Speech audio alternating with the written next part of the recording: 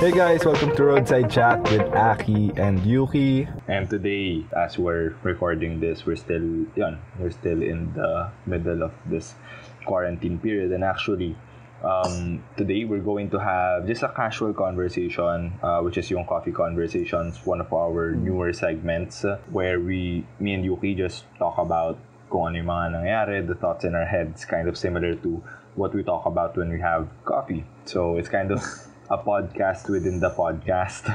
So it's one of the segments dito sa Roadside Chat, and ayun, it's also relatively new. The last time na ni-record namin to was nag-record kami ng Coffee Conversations was nung bago pa nagsimula yung quarantine and everything that's happening with COVID-19. Kaya so yeah, I mean, it's a different experience, but definitely yun. Ako, may coffee ka ba na-prepare? Ako may coffee pa rin ako, just to stay true to the theme. Hindi na, di ba? Meron, di ba sabi ko sa'yo, meron akong pinangako sa sarili ko. Hindi na ako pangako, parang rule sa sarili ko na hindi na ako iinom ng coffee pag wala ng araw. Yeah, that's so, good. Meaning, I mean, usually, lately kasi mga matagal ang araw ngayon kasi pa summer na, di ba? Kung may summer pa. I mean, yung sa time ng globe natin. So, doon ko na lang binibisa, nakasanayan ko na kung oras ako tumitigil mag-coffee. Mga 6 din ako umiinom onwards. I see. Kasi masyado akong nasasanay na na nagko-coffee sa gabi, kaya yun. Hindi, nakakatulog pa rin naman ako, kaya lang parang hindi na healthy. Parang dati kasi nakaka 6 to 8 cups of coffee a day. Ako black coffee, no sugar, no milk. Di ba? Depende pa, minsan may cold brew pa yun, pataas ang caffeine ng cold brew. Although low ang acidity. Kaya ayokong masira katawan ko, mahalaga sana ng coffee, di ko pa rin maitigil. Kaya may rule akong ginawa para ma-maintain ko yung katawan ko na makakainom ako. At least that's good. Kaya ngayon, pangit na habit nga na. Dati kasi nagtsatsa ako bago matulog. Kaso nung naubos yung huling supply ko ng tsaa, parang tinamat, hindi naman na ako nakabili afterwards kasi ang tagal din ng delivery, parang 3 days yung pinagbibilang ko kasi ng tsaa, yung sa Lazada, yung Gold Leaf Tea. Hindi siya sponsor, pero I do appreciate them kasi legit masarap yung tea nila. It's something na nung bumibili pa ako sa kanila, the thing I appreciate about them is lagi silang may parang pa-freebie sila lagi. Like nung 2 beses ako bumili, meron silang packet na parang may plastic bag siya na puno ng mga tea na yung iba pa nilang flavor na parang assorted. So, kuwari bibili ako ng Earl Grey or bibili ako nung pagpampatulog jasmine tea. So, bumili ako nun. Meron ako usually isang dark tea tsaka isang green tea. Yung green tea pang relax, yung dark tea parang similar pag sa coffee. Pero in some ways. Kaya, ayun. So, lagi sila may free na binibigay na plastic na may assorted na yung iba pa nilang tea. Kaya, na-enjoy ko rin yun. Pero, ngayon actually, hindi naman normal sa akin uminom ng coffee pag gabi. It's very rare. Usually, ngayon nasa na lang ako once or twice a day na lang ako nagko-coffee. Dati, similar sa'yo, na nasa around 6 to 8. Pero, yan lang yan. Like, yung depende sa okasyon. Like, kunwari kung may hahabulin ako, dati nung college, kung may hahabulin akong project, like, maglalaklak talaga ako sobrang daming coffee. Pero, I mean, siguro yung consistently ng dati, usually nasa 4 to 5. Yun yung parang day-to-day na average ko sa kape. Kaya, I mean, ngayon, nasa 1 to 2 na lang, which is sobrang drastic na improvement. 1 to 2, konti para sa akin yun. Magkaka-withdrawal pa ako pag ganun. Pag ganun? Pag isang araw nangyari sa wala akong coffee, ang anong araw yun. Sumasakit yung ulo ko, di ko alam bakit. Yeah, kasi nawala naman siya, pero, yun nga, may withdrawal na yung katawan ko, naging addict na ako. Siguro ngayon ang minimum ko 4. Siguro mga 6 pa rin yung maximum, pero hindi na maabot ng 8, promise.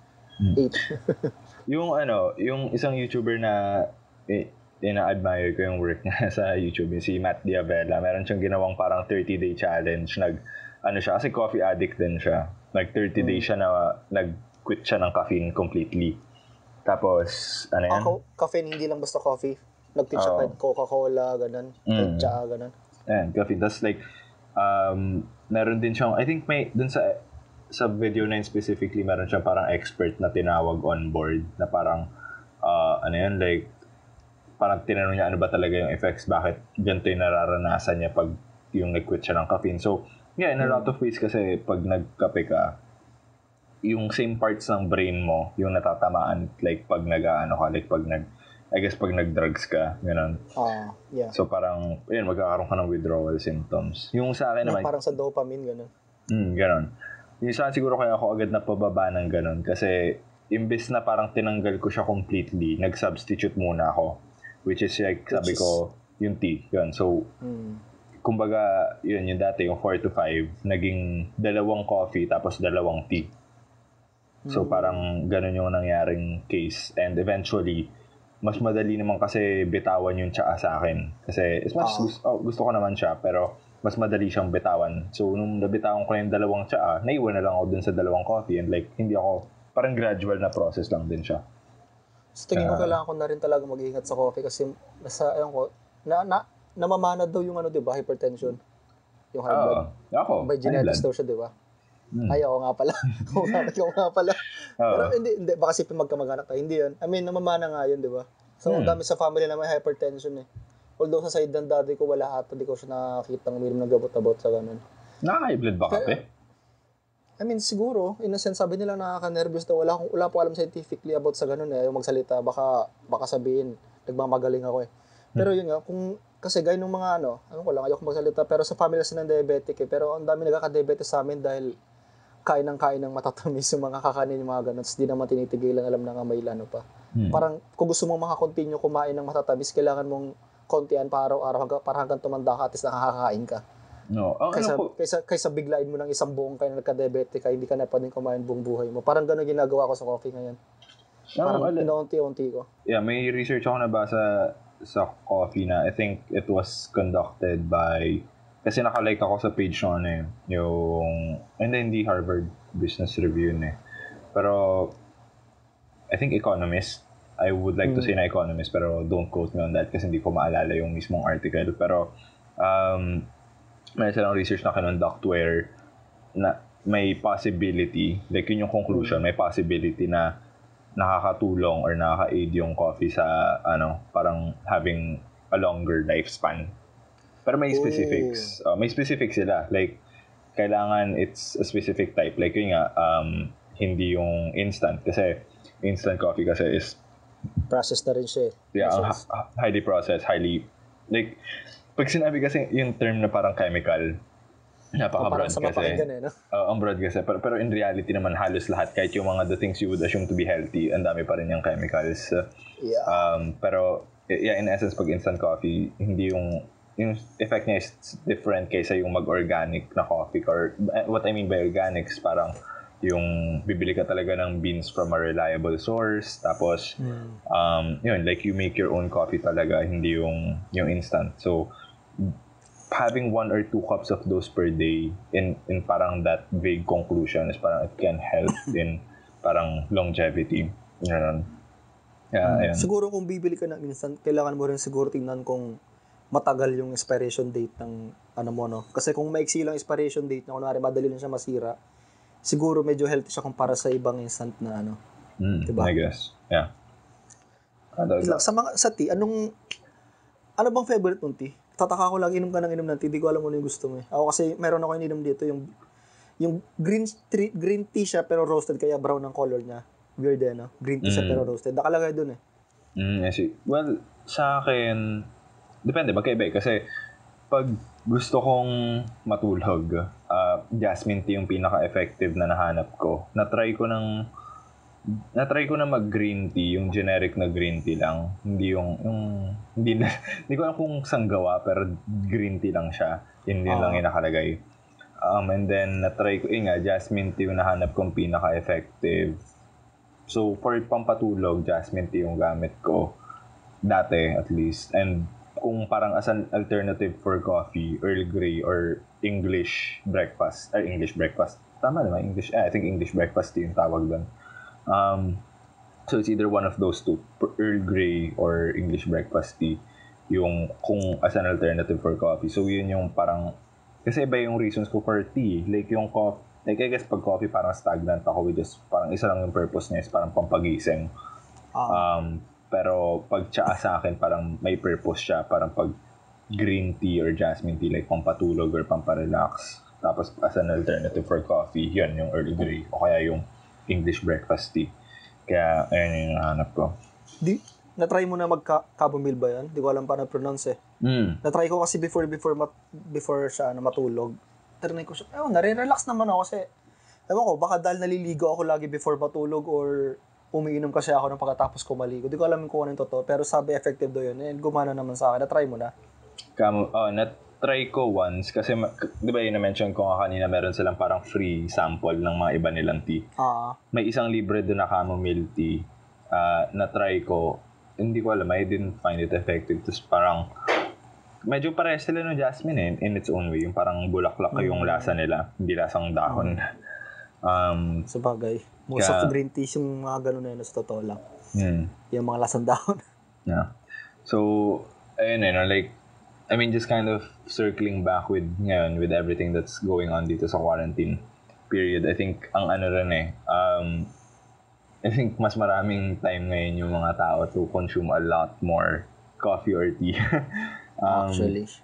Pero one of the things kasi yung parang theme natin with today's conversation is parang talking about yung mental health during this period. And of course, when we talk about mental health, it's hard to, we can't talk about it without as a disclaimer for everyone, we're not at all in any way, shape, or form an expert in yung dito sa topics na to. It's just kind of our thoughts with everything that's been kind of going on and paano rin tayo naging affected na to individually in our own way. And actually, being honest for those guys listening, the initial thing that we wanted to talk about for today's episode was dapat stoicism. And the thing with stoicism kasi, and we're still going to get into it as a concept that could also possibly help us as that would, to help your mind get through this. And so I guess starting lang muna doon, the idea nga na I think obviously, staying indoors does take a toll on anyone. Ako napansin ko sa sarili ko na not being able to go outside, ang laki ng epekto niya in a way na hindi mo ever parang mahahalata or mapapansin. Parang ako, at least I found myself na mas madali akong mas irritable ako, mas madali akong parang maging brain fog yung tawag doon, parang nalulutang. Lutang. Yeah. As much as sinabi mong irritable ka, ano yun? May kinalaman di ba ang tao or kahit mag-isa ka lang nagiging irritable ka?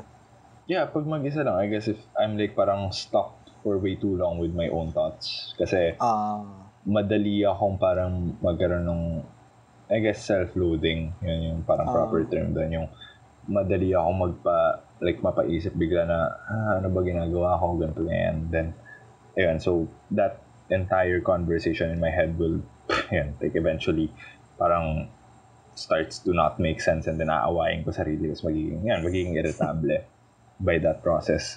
Kaya, ayun, I mean, just kind of, in a way, talking about stoicism kasi, for a lot of people naman, I would assume it's a very new idea for them. So, I guess a brief introduction to it, for at least as far as I know muna. Kasi, so okay, medyo tatalin yung topics natin between parang mental health and stoicism.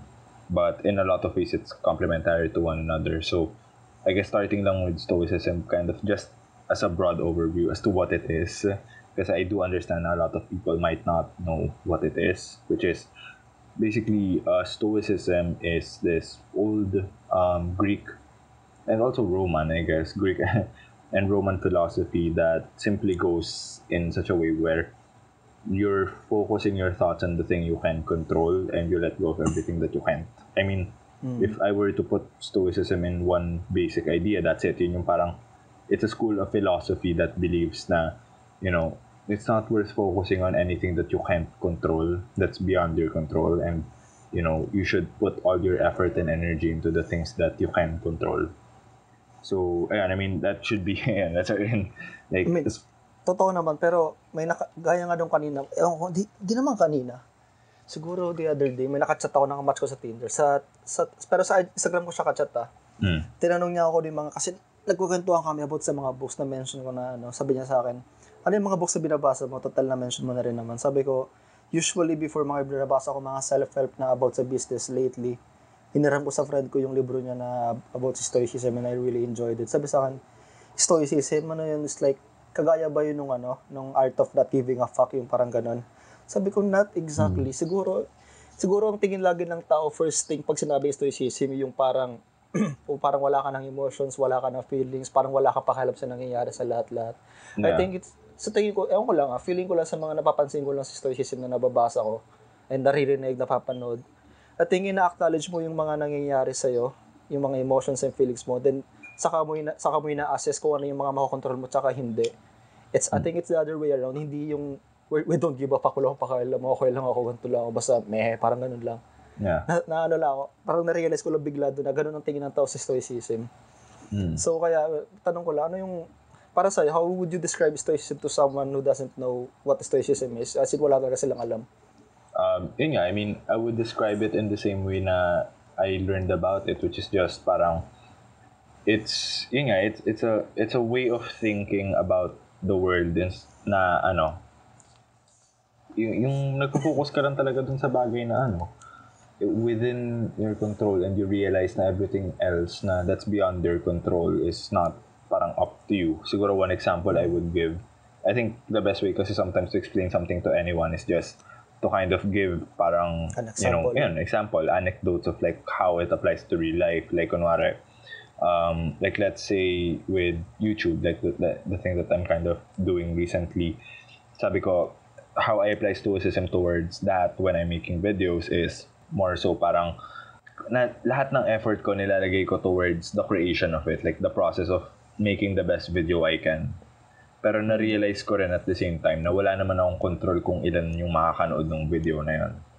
Wala akong control if mapipick up ba siya ng YouTube algorithm or magsusurpass ba siya ng 100 views or whatever. Like all of those things are beyond my control. Those are just to some extent, meron kang a little bit control over it. Kung maganda yung title mo, maganda yung description mo, it's something that people search. It's something that does affect it. But at the same time, I don't concern myself with that kasi if I concern myself with the things that I can't control, like kunwari, laging mababa yung views ng video, parang edi na-demotivate lang ako para gawin yung sunod.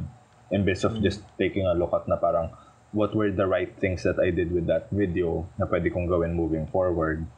So, I guess in a way that's how I would describe it. Pero if I were to describe it to a specific person, medyo mahirap din dahil I guess it has to be a case-per-case basis. It's something na ma-apply nila sa buhay nila. So, kunwari, you're talking to like, let's say, ano bang magandang example? Like, let's say, like, someone who's, a business owner or someone who's into business. Like, stoicism applies to their field in a different way. Same goes naman din kahit sa mga doktor, kahit sa mga, anyone really. At sa totoo lang, kahit sa lahat no? Yeah, kasi at the core of it, it's a philosophy. Kaya, ayun. Ikaw ba, paano mo? May napanood ko sa ako na parang nung isang araw pa, isang linggo siguro, na about sa plague. Na, di ba nagka-plague nung panahon si Marcus Aurelius pa yun? Pero, to sinasabi nila na walang emotions yung mga stoics, mga ganun. Pero, may nasabi kasi doon na, non-verbatim to parang, umiyak daw si Marcus nung sinabi na blessed are those who died in plague, parang ganun. Parang, so na-realize ko lang doon nung we have emotions, okay lang umiyak, okay lang it's just, wag lang magfo-focus siguro sa ganun. At sa tingin ko applicable siya sa ngayon. I'm not saying na feel happy para sa mga kasi hindi naman talaga dapat maging happy sa ganun. Actually, nalulungkot nga ako sa mga naging casualties ng COVID Siguro okay lang acknowledge mo yung mga nangyayari, okay lang na ma-feel sad. Huwag ka na lang mag-focus dun sa mga masasama masyado. Like, huwag ka na lang mag-focus na marami nangyayaring masama, like marami namamatay. Mas mataas ang rate ng death natin compare sa ibang lugar, ibang bansa, ganun. Just focus on staying at home and huwag ka na lang lumabas, mahugas ka lagi ng kamay, ganun, para makatulungan na rin sa kanila. Yun yung mga bagay na kaya mo kasi kontrolin sa ngayon Yeah.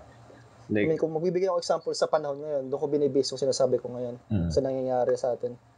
Yeah, paano I explain? That's actually a really good example of it na, like, the fact na with everything that's going on, a lot of us really can't do anything about it. Kung kunwari, ako like, kahit once a day na lang ako nag-check ng news. Kuwari kanina, na bad trip ako nung nakuha ko yung resulta nung nakuha ko yung resulta, parang pa-check up ako. Nakita mo yung resulta? Nung nakita ko yung, kasi check ko lang yun nga, ilang yung total, yung positive cases, ilan yung recoveries, ilan yung death. Tapos nung chinek ko kanina, malapit na pala mag 5,000. Tapos, nagulat ako doon kasi kahapon, parang, may nag-pop up na article sa, may Google thing sa phone. Google thing. Basta may nag-pop up na article doon na nakalagay na kahapon daw yung highest recorded deaths natin kasi from 4,400, nag-increase siya to 4,600, which is almost 200 plus increase. Yeah. Tapos, nung ngayon, from 4,600, naging 4,900 siya. Just like a 300 increase, diba? So parang akala ko kahapon na yung pinamatas, kala ko nag-peak na tayo, tapos babagal na from this point on. Hindi yung death, kaunti lang yung death case ngayon. Mas maraming yung recoveries na nakita ko sa results ngayon kaysa sa death. Pero doon ko na lang tinignan sa bright side kanina. Yeah, oo nga. Pero nabate pa nila on. Pero the point I wanna get to, Renz, parang that's a good example of like how stoicism works, especially in times right now na, like, pag nakita mo yung balita, wala ka namang control ko anong mangyayari. Ang magagawa mo dun sa 4,900 na yun, diba? The only thing you have control over is everything that you can do to do your part. Which is yung sabi mo kanina, like stay home, obviously stay safe, and practice social distancing. Then kung lalabas man, pero as much as possible, wala naman na rin dapat reason lumabas. Other than mga necessities, mga essential runs. Kaya yun, I think yun yung isang ngayon, like, that's how stoicism is important with, at least, with everything that's happening ngayon. Kasi isang napansin ko din with stoicism is like, it's a very niche topic talaga Kasi ako, I've only gotten into it starting, I guess, parang about a year, and at this point, about a year and a half ago. Kasi, yung parang introduction ko to stoicism is yung libro ni Ryan Holiday, which is yung Ego is the Enemy. Ito yung una ko kasi, sa trilogy niya na yun, yung Obstacle is the Way, Ego is the Enemy. Tapos yung pinairam ko sa'yo ngayon, yung Stillness is the Key. Ito yung pangalawa niya. Tapos the reason na binili ko tong libro nito, kasi I remember, I think, self-aware naman akong type ng tao. I think I always try to catch my mistakes before anyone catches them for me. Or at least I try to make an effort. Pero syempre, as much as maging self-aware ka man sa sarili mo, meron pa rin makikita yung mga ibang tao na di mo nakikita. Pero, one thing that I did notice about myself is, like I had a really high level ego dahil from parang the amount of experiences that I've had. Not experiences, but it's more so yung mga, I guess mga naranasan ko. It's like I always felt na my ego was this thing that drive me to keep pushing myself beyond what I thought I can do. Like yung isang example dun was last year, nung last semester ng school year nung last year, which is yung OJT na yung OJT na tawag dito, semester, yan, alam mo ito ang term. Yung OJT na semester, for those of you who don't know, tourism yung tinake kong course. Pero I was already at a point where na-realize ko na, as much as I went into tourism, enjoying it naman to some extent, I left tourism. I graduated tourism with a completely different mindset na na-realize ko, iba pala yung parang passion ko, iba yung gusto ko. Even nung high school, alam ko na, pero I never really took any action on it, which is graphic design. Tapos, I was able to have an OJT. More than that, it's a paid OJT, which is rare dito sa country na to, na gustong baratin lahat ng tao. But I was so lucky to have that experience na, I was technically being paid to do a job that, as a graphic designer, which to me was only really a dream. Kasi, tourism ako, I didn't expect I was going to get it. Pinaglaban ko para makredit siya. Siyempre, tourism and graphic design isn't necessarily the closest thing. Actually. Pero, ayun, I mean, I realized that because of that experience, parang tumaas yung ego ko about the things that I can do. I always thought na parang I could possibly do more than I ever thought I could. Kasi I've surpassed limits that, I set on myself before. And then yun, nagsimula, nabasa kong libro to. And then, since yun nga, the main, si Ryan Holiday, I think is the most parang, I would consider him as the spokesperson for Stoicism, at least in the modern day. Na, I think he is the one na nag-popularize ng idea ng Stoicism, at least for as we know it right now. Yeah. Kasi, like, meron yung mga libro ni Marcus Aurelius, na Seneca. And I think, mula nung binili ko tong libro to, I now have, like, several other books about Stoicism. Like, yung isang paborito ko is yung Meditations by Marcus Aurelius, which is, like, journal entries ni Marcus Aurelius. Pero, yung isang mas gusto ko, kasi binabalikan ko siya ilang beses, yung On the Shortness of Life ni Seneca. So, balit libro na yun. The reason na gusto ko yung librong yun, yung eto, is kasi, siya, like, napaka-ikli niya lang. Letters lang siya ni Seneca, which is also one of the most renowned Stoics. And yeah, I mean, medyo, it's very, like, habang nag-uusap tayo, like, gano'n ako ka-self-aware. Parang na-notice ko gano'n ka parang ang nerdy ng usapan natin kasi like... Hindi, okay lang. Like, based naman sa libro yung mga sinasabi mo. Yeah, pero I mean, like, the fact na, we have references for what Stoicism is. It goes to show na it does play a huge part in our life. And I think, to begin with naman, kaya naman din natin naisip yung, to talk about Stoicism dahil, like, I think it's critical lang din na, I mean, at least, ewan ko paano ba siya naging, nakwento ko sa'yo a little bit about how parang Stoicism in some ways has sa tingin ko nagsimula yun sa sa motto natin dalawa pareho na mamamatay din naman tayo balang araw eh. Yeah. Feeling ko doon nagsimula yung natin eh. Ewan ko lang, masama tingin ng ibang tao pag naririnig nila sinasabi ko, mamamatay din naman ako eh. Pero natitake nila yung negative side na yun, which is not good for me. Nakakainis lang, ewan ko. Kasi isipin nila, mamatay ka din ng pali. Para siguro kung example mo yun, mamatay ka din ng pali, di lumabas ka. Hindi naman sa ganun sinasabi namin pag mamamatay kami. Sinasabi namin mamatay kami, kaya gagawin namin yung best na life namin para pag namatay kami, hindi kami magsisisi. Yeah, parang exactly. It's parang, in a lot of ways... Not fearing death is part of Stoicism eh, nasa totoo lang. Sorry? Not fearing death is part of Stoicism, sa totoo lang. Yeah, it is. It's not more... it is a fear of death, but also it's an understanding that merong quote si Marcus dun na parang death is, di ko alam yung non-verbatim quote of course, but like it's around the idea na, death is just as natural as being born. Yeah. Hindi mo naman piniling mabuhay, pero at the same time, di mo rin pinili kung kailan ka mamamatay. Yeah, para sa Thanos yan eh, inevitable. Yeah, it's inevitable. Diba? Nabanggit mo kasi kanina na ina-assess mo yung nakikita mo yung mga bad sides mo before makita ng ibang tao. Na-curious lang akong paano mo ina-assess kung bad side ba talaga siya or bad side lang siya para sa ibang tao. Tapos paano mo siya i-deal with? Siguro, it's the fact na like, I try to be... Well, una, it starts with empathy. Like, I consider myself na nag-take ako ng online test yun. Yung parang malalaman mo kung ano yung level of openness mo, ano yung level of agreeable mo. Yung parang, personality test. Hindi siya yung hindi siya yung Myers-Briggs. Iba pa yung Myers-Briggs, alam mo yun, yung parang INFJ, ganun.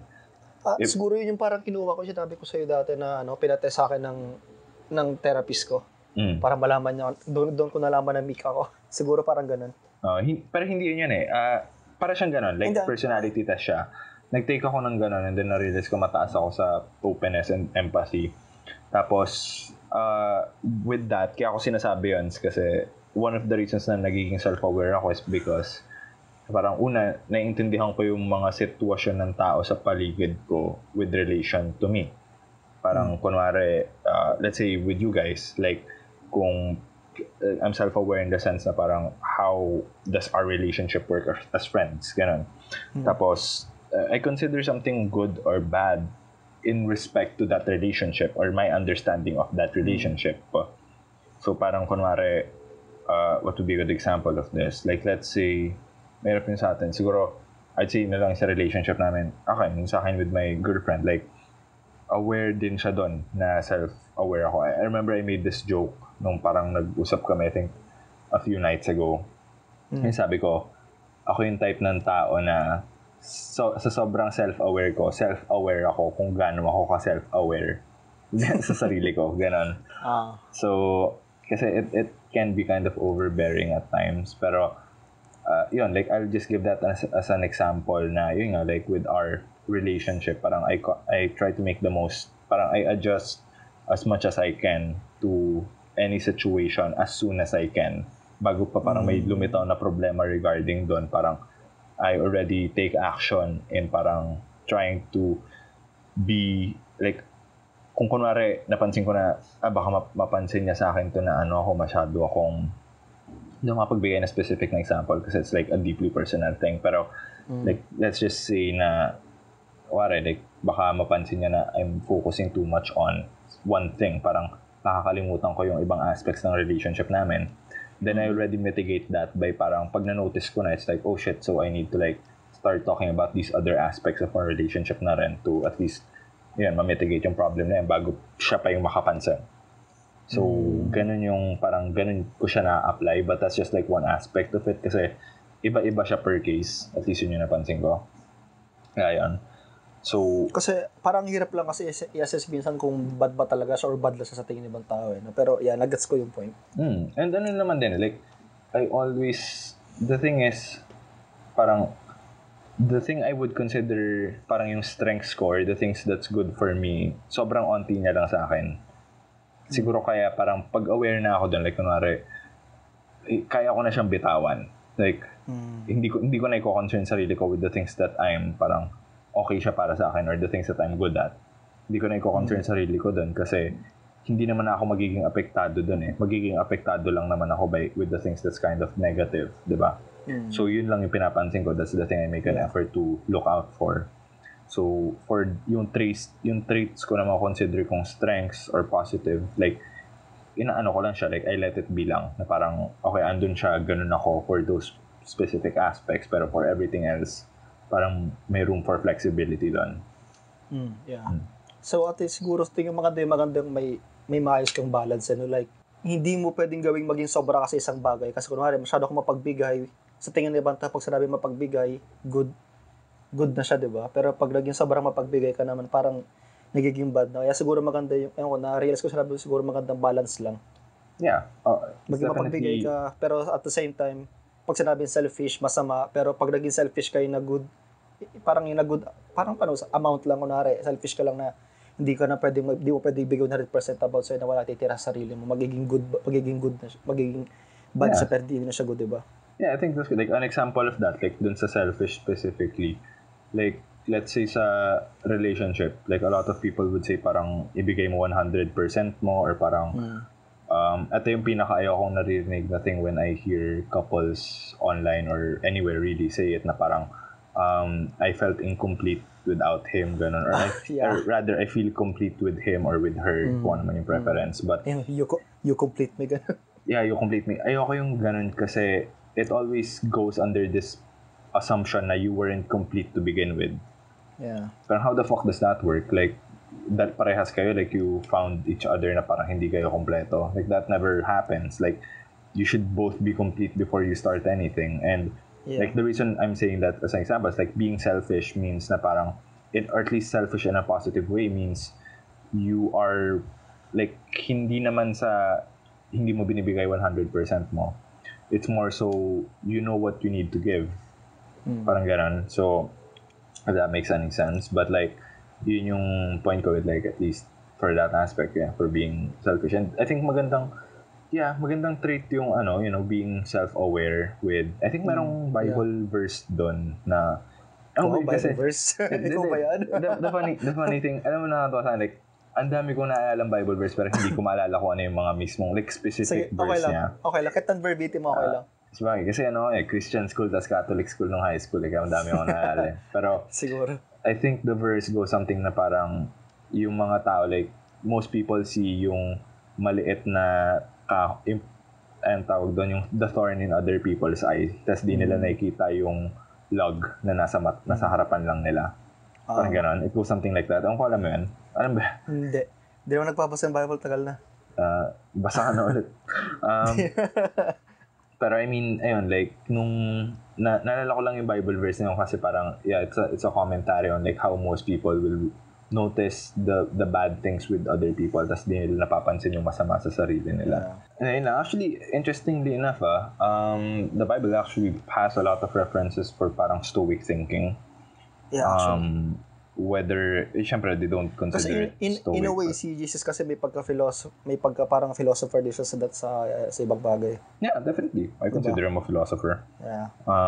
Yan. Kaya, yeah, merong mga ideas ng stoicism din na nag-carry over sa, like sa Bible. Like, I would give that as an example. Like, yun nga, yung parang, yung nagpo-focus ka sa mga maliliit na pagkakamali ng ibang tao pero hindi mo napapansin yung mga pagkakamali sa sarili mo.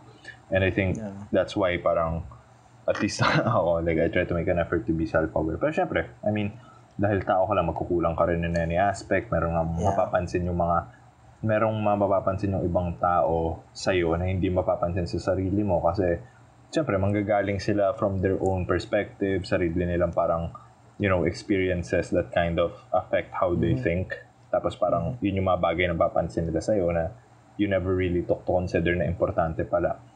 Kaya, ayun, I guess, like, siguro, like, na-realize ko lang, kaya ang dami kong nadadada about this, guys. Ang dami rin kasing time ngayon mag-isip about these types of things. Diba? Like, I mean, like, just kind of circling back on the idea nga na, I mean, stoicism is a good thing to implement lalo na ngayon for at least the mental health aspect of this crisis. Kasi ako sa akin wala pa akong problema sa mental health ko at medyo na-enjoy ko pa ang quarantine life ko eh. Itataka lang sa mga kaibigan ko, nag-aalala ako sa ibang tao eh. Yeah. Ikaw ba, ano bang, may maano ka ba sa about sa mental health mo na ano? Paano ka nag-cope sa mental health mo sa kanto? Yeah. Yung sa akin kasi like, alam ko sa sarili ko well enough na, yun nga, being self-aware. It's like, alam ko na one of the major triggers for me na parang that leads me down a downward spiral is kapag nare-remain stagnant ako within just one place. Like, napansin ko for almost every like depressive episodes that I've experienced na nangyayari siya mainly dahil sa like one of the main causes of it is stagnant lang ako. Hindi ako wala akong project na pinopursue or wala akong ginagawa basically. It starts to, nakaka-apekto siya. And I think, it's starting to happen now. Wala pa naman kasi naagapan ko pero like, it's starting to happen in the sense na like, nanonotice ko, it is definitely starting na 2 months is definitely a long period to be staying in one place. But the thing na parang I'm concerned with for definitely a lot of people is what do you do when you have restrictions na like wala, like let's say wala kang internet, wala kang television, you don't have a means to entertain yourself kasi at least mahirap pa magpaload minsan ngayon kasi dali magsara ng mga paload. Yeah, so malilimit yung communication mo, 'di ba? So what do you do in those cases? Kasi like yun nga, we have a friend na she's currently undergoing that exact same thing that the one that I said, yung parang when you're limited lang the things yung na pwede mong gawin para ma-stimulate yung thinking mo, ano yung gagawin mo, 'di ba? Like doon ako nako-concern kasi at least ngayon, kaya siguro naagapan ko pa sarili ko. I always try to remind myself how privileged I am na to be experiencing this in the situation that I'm in. Like, what I mean by that is merong internet connection, merong pagkain, merong, the basic, at least ngayon, I'm saying internet connection sa una, pero I guess it has become essential to some extent. Pero, ayun, like, knowing na we have those things na most people actually don't have, lalo na dito sa Pilipinas where napaka-limited na to begin with. Kaya, that's at least my concern for people's mental health right now is more so for everyone na under a situation where you're isolated, where you're stimulus or you're stimulated like limitedly. If that makes sense, I don't think that makes sense, but what I mean by that is parang, wala kang means para to entertain yourself and like, doon ako kinakabahan kasi hindi ka rin pwede lumabas so you really can't do shit. Like, Hindi mo rin pwede puntahan ng kaibigan mo kasi bawal nga lumabas eh. Yeah. So, doon ako concerned. And I mean, like, my advice for as far as mental health is concerned, it's not anything new. It's not anything na hindi pa naman nasabi, but the thing na napansin ko has been effective for me is journaling. Like, single-handedly, like, kunwari, mawala lahat ng habits ko. Mawala lahat ng, like yung the things that I would consider has helped me parang improve myself. Tapos isa lang yung pwedeng mag-stick. I would consider journaling to be that thing. Kasi, it's a combination of so many things. Like, the goal of, self-improvement is to, obviously improve yourself, diba? But, hindi mo pwede ma-improve sarili mo if you're never aware of who you are as a person. Yeah. Na parang hindi ka aware kung ano ba yung mga flaws mo, ano ba yung strengths mo, hindi ka aware kung ano bang tumatakbo sa utak mo, hindi ka aware kung paano tumatakbo yung process ng thinking mo, hindi ka aware kung ano ba yung mga nagtitrigger sa'yo. Like, these are the things na napansin ko lang when I started journaling. Parang ano yung mga trigger warnings para sa akin, ano yung mga things na dapat iwasan ko, ano yung mga things na dapat I should lean on and focus more on. So, it's parang helped me improve in so many ways just by doing this one repetitive action. Like, it's also meditative kasi syempre kung nakafocus ka lang sa isusulat mo, you're not thinking about anything else other than kung ano isusulat mo. So, in its own way, it is a meditation. Kaya, for mental health, like, that would be it for me. Yeah.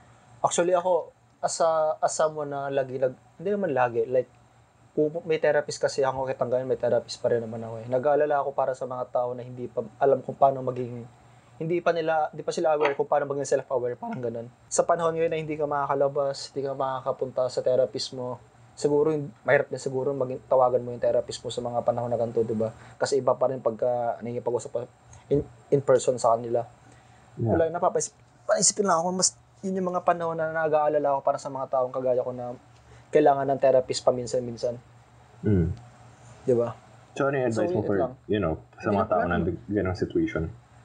At least, ang advice ko lang talaga, yung gusto ko na maging point is, siguro, start talking to someone really close. Yung, as in, yung feel mo na walang magiging judgment pag pinakinggan ka nila. If you have someone like that, siguro try mo kausapin, ganun. If it's not your parent, kung sibling mo or friend, or sometimes kahit sa stranger ka makikipag-usap, mag-rant ka lang, okay na. Kasi alam mo, pagkatapos yung mag-usap, di na kayo magkikita ulit. Pero may social distancing eh. So, point ko lang, siguro kausapin mo yung mga tao na close sa'yo, na alam mo walang judgment. Doon magsisimula, pas magtanong ako ano yung bakit ka ba ganito, bakit siya lang ganun. Hingin mo yung nila, honest opinion nila. Then, tignan mo sa sarili mo. Huwag mo siyang i-take negatively. I-take mo siya as positive way na kung paano mo, para masimulan mong kilalanin yung sarili mo. Yun lang. Yeah, that's actually really good. And I think in its own way, that's also a really good point to end on. Hindi, actually, ko lang kasi ganun din naman ginagawa ng therapist. Medyo professional lang sila, may nagagawa lang talaga silang sa professional way eh. Pero talking to someone right now is yung best na magagawa mo yan unless nagtatawagan kayo ng therapist mo, di ba? Yeah. Actually, I think meron mga services para dun. May mga podcast na sponsor na ganun eh, yung Headspace. Wala pa akong alam eh, kaya sana. Meron yung I think, mo tayo yung pangalan. The Headspace pala para sa meditations yun. Yeah. Pero yeah, that's definitely good. Like, definitely try and keep contact with, with someone close to you. Kasi that's something na, at least right now, lalo na ngayon actually, it's very critical na gawin. Yung sa akin naman, like, yun nga, binigay ko na yung recommendation na yun on our previous episode, but it still goes without saying, yun nga, make an effort if you know someone who's working in the front lines right now, make an effort to keep contact with them. But also, my other recommendation naman, at least for, yun nga, like, this is a YouTube channel na pinapanood ko recently. Some Good News, SGN. Sinimulan siya ni John Krasinski, yung sa The Office, si Jim. Some Good News yung YouTube channel? Yeah, yun yung title ng... Okay. Sorry. Yeah. Yun yung title ng YouTube channel niya. And it's one of the best things kaya na napapanood ko kasi it's weekly nagre-release si John Krasinski ng episode, and it's just a bunch of good news na nangyari ngayon. And I swear, like kung gusto mong ngumiti for like 15 to 20 minutes straight, like panoorin mo yun. It's just, I always thought sometimes na parang positivity or like over positivity is a little bit cringy, pero nung pinanood ko yun, I swear I was just smiling like all the way through. There was a point and I think baka muntik na ako maiyak just to see like the amount of positive. So the whole idea of it is parang sa balita kasi ngayon, diba, it's just a bunch of negative news. Yeah. So yun, it's the complete opposite of it. What's the positive side of everything that's happening ngayon? So yun, the name of the YouTube channel is Some Good News SGN, and it's one of the best fucking things na nangyayari ngayon. So that would be my recommendation. Siguro may i-add lang sa sinabi ko kanina. Ayun. Kung siguro kung nakikinig ka dito na ayaw mo nang wala ka makausap na feeling judgment, unahan ko na kayo. Ako na lang kausapin nyo. Wala, di ko kayo judge. Yeah, I know. Hindi sinabi ko lang. Kasi alam ko yung feeling na natatakot na ma-judge kayo. Kaya nagpa-therapist, di ba? Kasi safe space yun eh. I mean, kung sa akin, pwede nyo ako chatin ganun. Yeah, kahit stranger ka, sabihin mo na lang sa akin na napahingin mo sa podcast namin to. Kaya ganun. Sige, mag-chat tayo. Yeah, that's good to hear. Thank you guys for listening, and if you could, we'd really appreciate it if you subscribe on wherever you're listening to our podcast, whether that's Spotify, Apple Podcasts, Google Podcasts, or Castbox. We'd really appreciate it, and it really helps our show. We upload new episodes every Tuesday. You can follow us on Instagram and Twitter at Roadside Chat, and if you wanna DM and follow us individually, I'm at Aki Kamagong. I'm at Fatbulifts and FatMajinBulifter. And with that being said, here's to more late night drives and roadside chats.